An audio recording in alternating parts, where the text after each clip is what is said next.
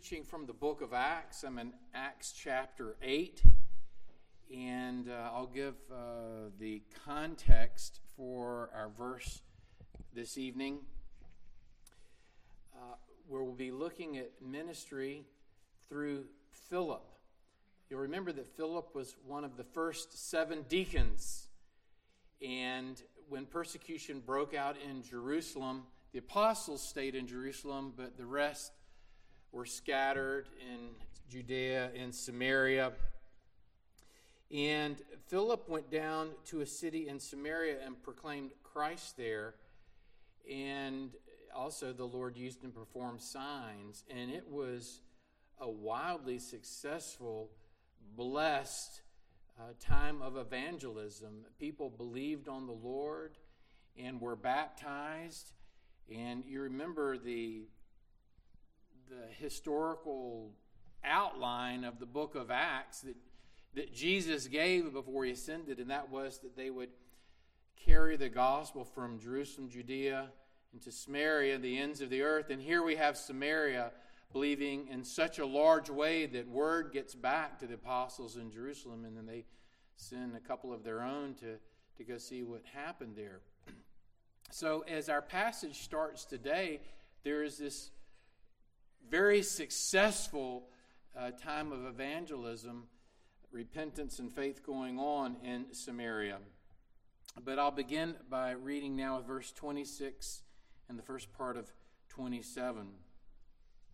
But an angel of the Lord spoke to Philip, saying, "Get up and go south to the road that descends from Jerusalem to Gaza. This is a desert road." So he got up and went.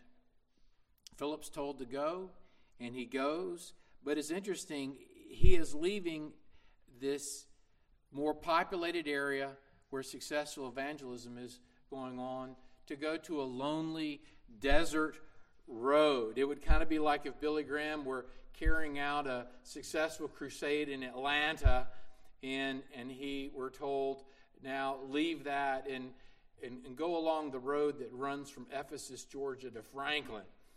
But Philip is obedient here, and so he leaves and he goes. And now we read in the middle of verse 27 and following, "And there was an Ethiopian eunuch, a court official of Candace, queen of the Ethiopians, who was in charge of all her treasure.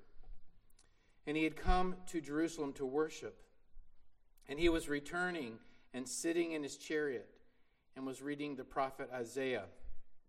Our eyes are open at this point for God's plan for sending Philip is to meet this Ethiopian man.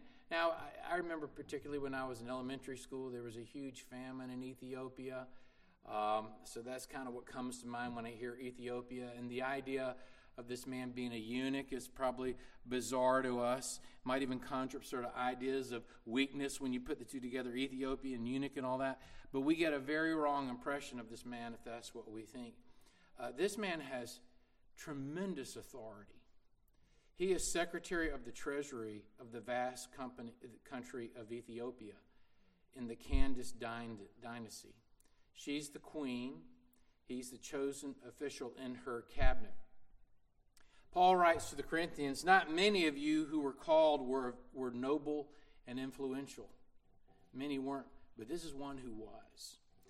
And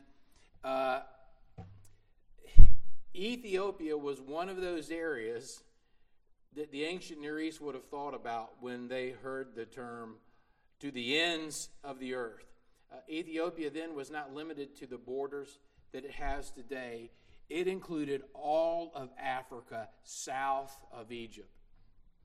And this kingdom, this African kingdom, was an empire. It had been powerful since 760 BC. The queens were powerful and wealthy. Art from that era depicts the queens as laden with jewels and fringed robes and notably plump as a sign of wealth. The Greco-Roman sources are unanimous in describing Ethiopians as black. And this man is in a chariot that likely was an expensive chariot, covered, horse-drawn, which he will exchange for a Nile boat once he reaches Egypt.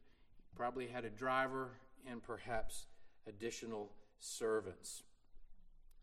This Ethiopian, surprisingly enough, was a God-fearing man. And we get the sense that the name of the true God was widely spread, that he would know about Yahweh. And he had made this journey from Ethiopia to Jerusalem, perhaps for a pilgrim festival, and now he's on his way home. But he would have traveled probably one way 1,200 to 1,500 miles to get there. That would be like going from Atlanta to Portland, Maine, one way. And someone wealthy, it would take someone wealthy to have a personal copy of a scroll of Isaiah, but that's what he has. And he's reading in the carriage.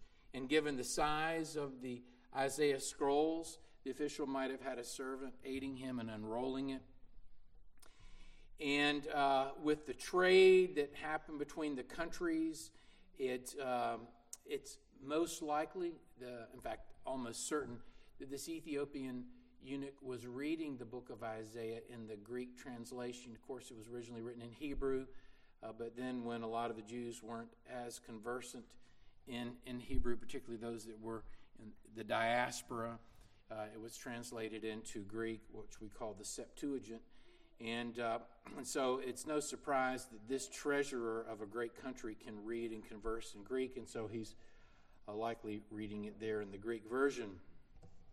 We're told that he is a eunuch, and interestingly, in Deuteronomy chapter 23, verse 1, we're told this: "No one whose testicles are crushed or whose male organ is cut off shall enter the assembly of the Lord." And so normally when one became a God-fearer, even if one had been a Gentile, if a man were circumcised, he would be considered a Jew, and he would be able to go worship along with the Jewish men. But this man would not have been able to because of his castration.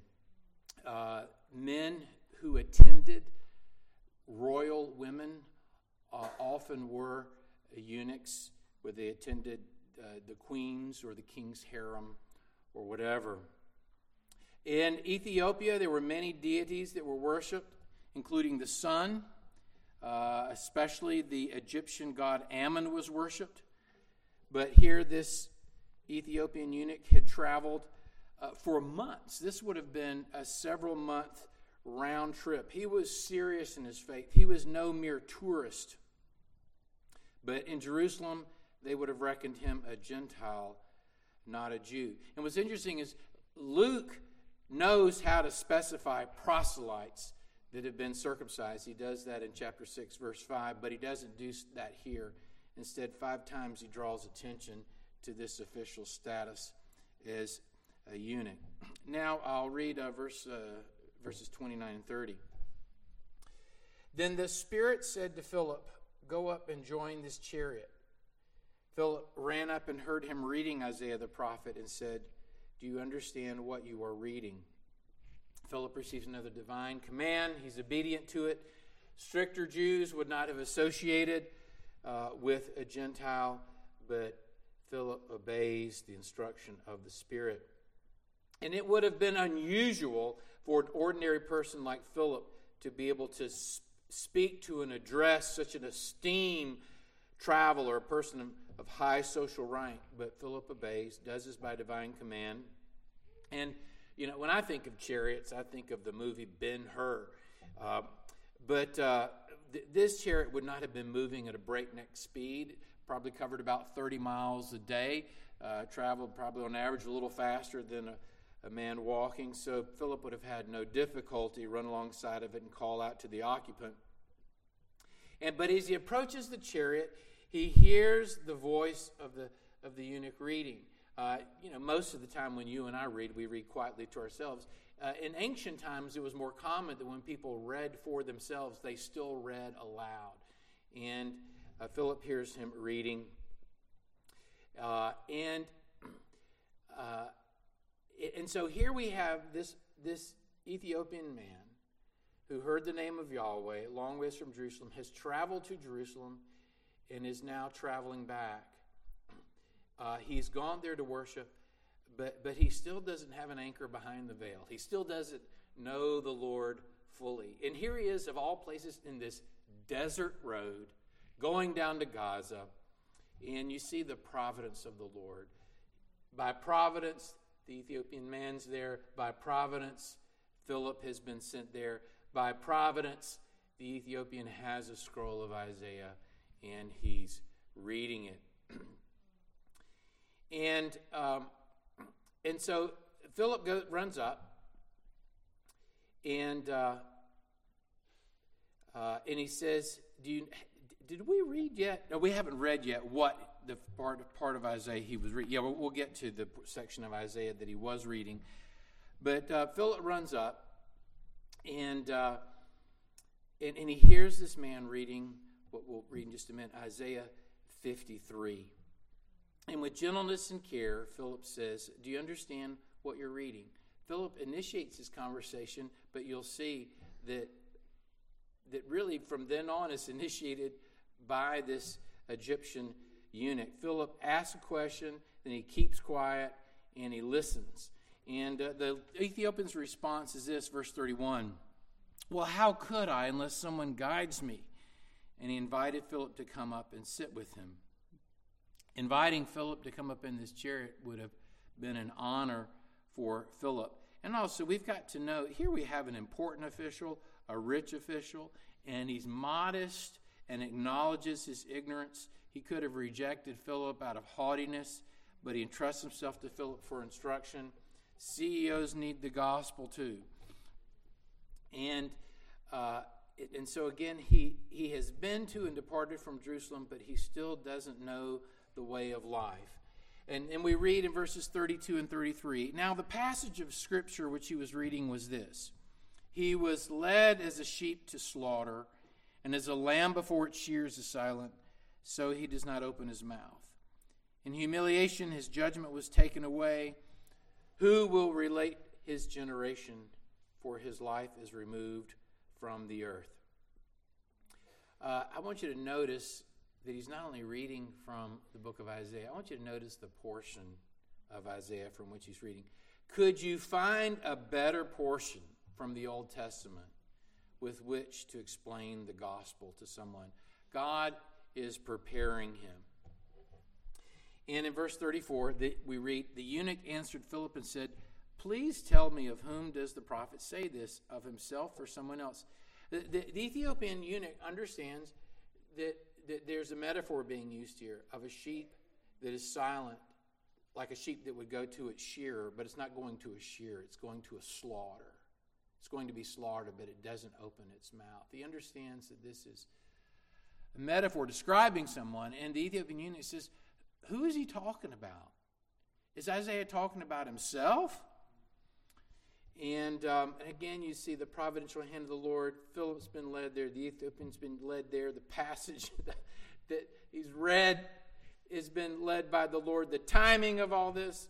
And also, too, we see that the attempt to squash the Christian movement utterly failed, because when they began persecuting him in Jerusalem, that the flame, the illumination of the knowledge of Christ is just being sent out from there. But anyway, Philip answers in verse 35. It says, "Then Philip opened his mouth, and beginning from this scripture, he preached Jesus to him." I love that. Beginning from this scripture, he preached Jesus. Philip would have said, Isaiah is talking about a man by the name of Jesus of Nazareth, who was the Messiah, that would come and our iniquities would be laid on him. Just as the Old Testament priests would confess the sins of the people over the head of a lamb, and symbolically the sins would be transferred onto the lamb, and then the lamb would be slain and its blood would be shed. The true Lamb of God is Jesus of Nazareth. The sins of the world were placed on him. He's the Lamb of God who takes away the sins of the world.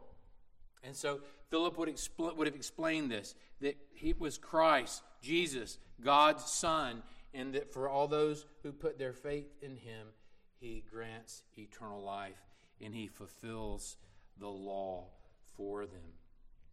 Philip didn't just talk about religion. He didn't talk about the treasury or the problems in Ethiopia. He didn't talk about how hot it was in Gaza. From this scripture, he preached Jesus. Now I'll read verses 36 through 40. As they went along the road, they came to some water, and the eunuch said, "Look, water, what prevents me from being baptized?" And Philip said, "If you believe with all your heart, you may." And he answered and said, "I believe that Jesus Christ is the Son of God." And I believe verse 37 is not in the oldest manuscripts, and so some Bibles will have that, some Bibles will not. But for sure, he says, "Look, water, what prevents me from being baptized?" And then verse 38, and he ordered the chariot to stop, and they both went down into the water, Philip as well as the eunuch, and he baptized him. When they came up out of the water, the Spirit of the Lord snatched Philip away, and the eunuch no longer saw him, but he went on his way rejoicing. But Philip found himself at Azotus, and as he passed through, he kept preaching the gospel to all the cities until he came to Caesarea. Philip preached Jesus from this passage, and the Spirit of God moved in the heart of this Ethiopian eunuch, and he believed. He believed and was saved. And then very quickly, he wanted the outward sign of his conversion to be applied to him, the sign of baptism. And there's great joy here. And Philip is snatched away. And this isn't the first time someone's been snatched away. It happened in the Old Testament. And when it would have been apparent to the Ethiopian man that Philip had just been snatched away out of nowhere, it would have confirmed all the more to him that Philip was a messenger sent by God. Dear friends, this story is strategic. It's strategic. If you just called me on the street and said, "Hey, Bill, who was the first Gentile convert in the scriptures?" I would go, "It was Cornelius when Peter went to the house of Cornelius." But I would have been wrong. And I want you to notice this, folks. The first Gentile convert, the forerunner of all Gentiles who had come to the Lord, was a castrated Ethiopian man. And there's something in Isaiah chapter 56 that moves me when I think about that. As I read from Deuteronomy, because of his castration, he would not have been considered a Jew. He would not have been allowed to go to the court where the Jews would worship. But in Isaiah 56, verses 3 and 5, we read this. When the Lord's speaking through Isaiah about the things to come, he says this, "Let no foreigner who has joined himself to the Lord say, 'Yahweh will surely separate me from his people.' Nor let the eunuch say, 'Behold, I am a dry tree.' For thus says Yahweh, to the eunuchs who keep my Sabbaths, and choose what pleases me, and hold fast my covenant, to them I will give in my house and within my walls a memorial and a name better than that of sons and daughters. I will give them an everlasting name which will not be cut off." This account begins that fulfillment. The gospel will go from Jerusalem to Judea to Samaria. There was evangelism and many conversions in Samaria. And then with this Ethiopian eunuch, the gospel has begun going to the ends of the earth. You know the hymn, "In Christ there is no east or west, in him no south nor north." I'm going by memory here, but one great fellowship of God throughout the whole wide earth. I may not have that exactly right, but in Christ there is no east or west.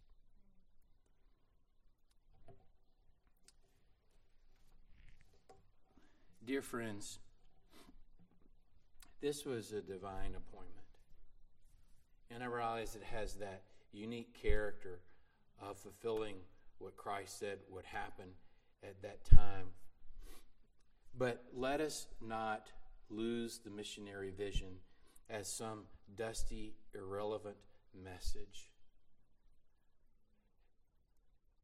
What converted this man was the Spirit of God and the Word of God.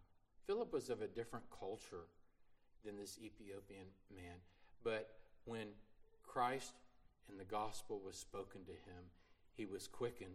And as it says in the book of Acts in a different place, all who were appointed to life believed. And so do not be fearful. Do not be intimidated. God has come to us, and in our trespasses and sins, forgiven us, redeemed us, applied the full righteousness of Christ to us, adopted us into his family, and has given us a sure hope. And he could have sent the angel directly to the Ethiopian eunuch and let Philip stay in Samaria.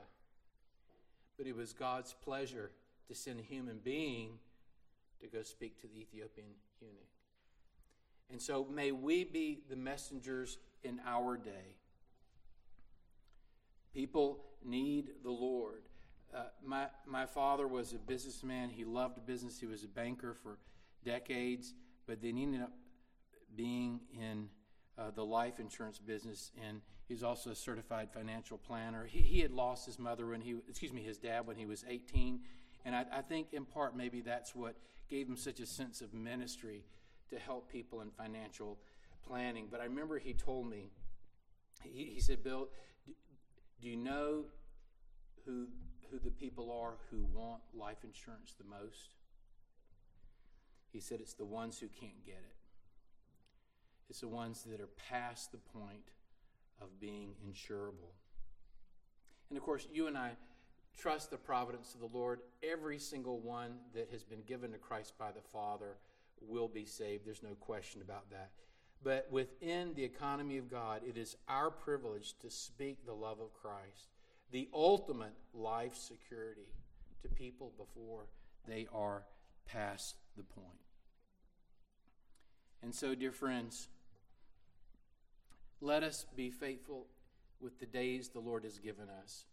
It's wonderful. It's hard for me to believe we're in 2023. You know, think about George Orwell's 1984. That sounded really futuristic at the time. And then I never was a Prince fan, but he said, we're going to party till it's 1999. That seemed a long way off. And now we're 40 years past, almost 40 years past one, and over 20 years past the other. We're in 2023. The Lord's allowed us to live this long, however many days he gives us. May we be faithful in word and deed, showing the love of Christ. And let me mention, if there are any here tonight who have not yet come to the point of believing on Christ or entrusting themselves to him, we don't know how many more New Year Eves we're going to have. Our lives are like the dew on the ground, here today or here in the morning and gone by noon. Jesus is the champion of our faith. He's the guardian of our souls. Put your trust in him tonight if you have not. And let me lead us in prayer.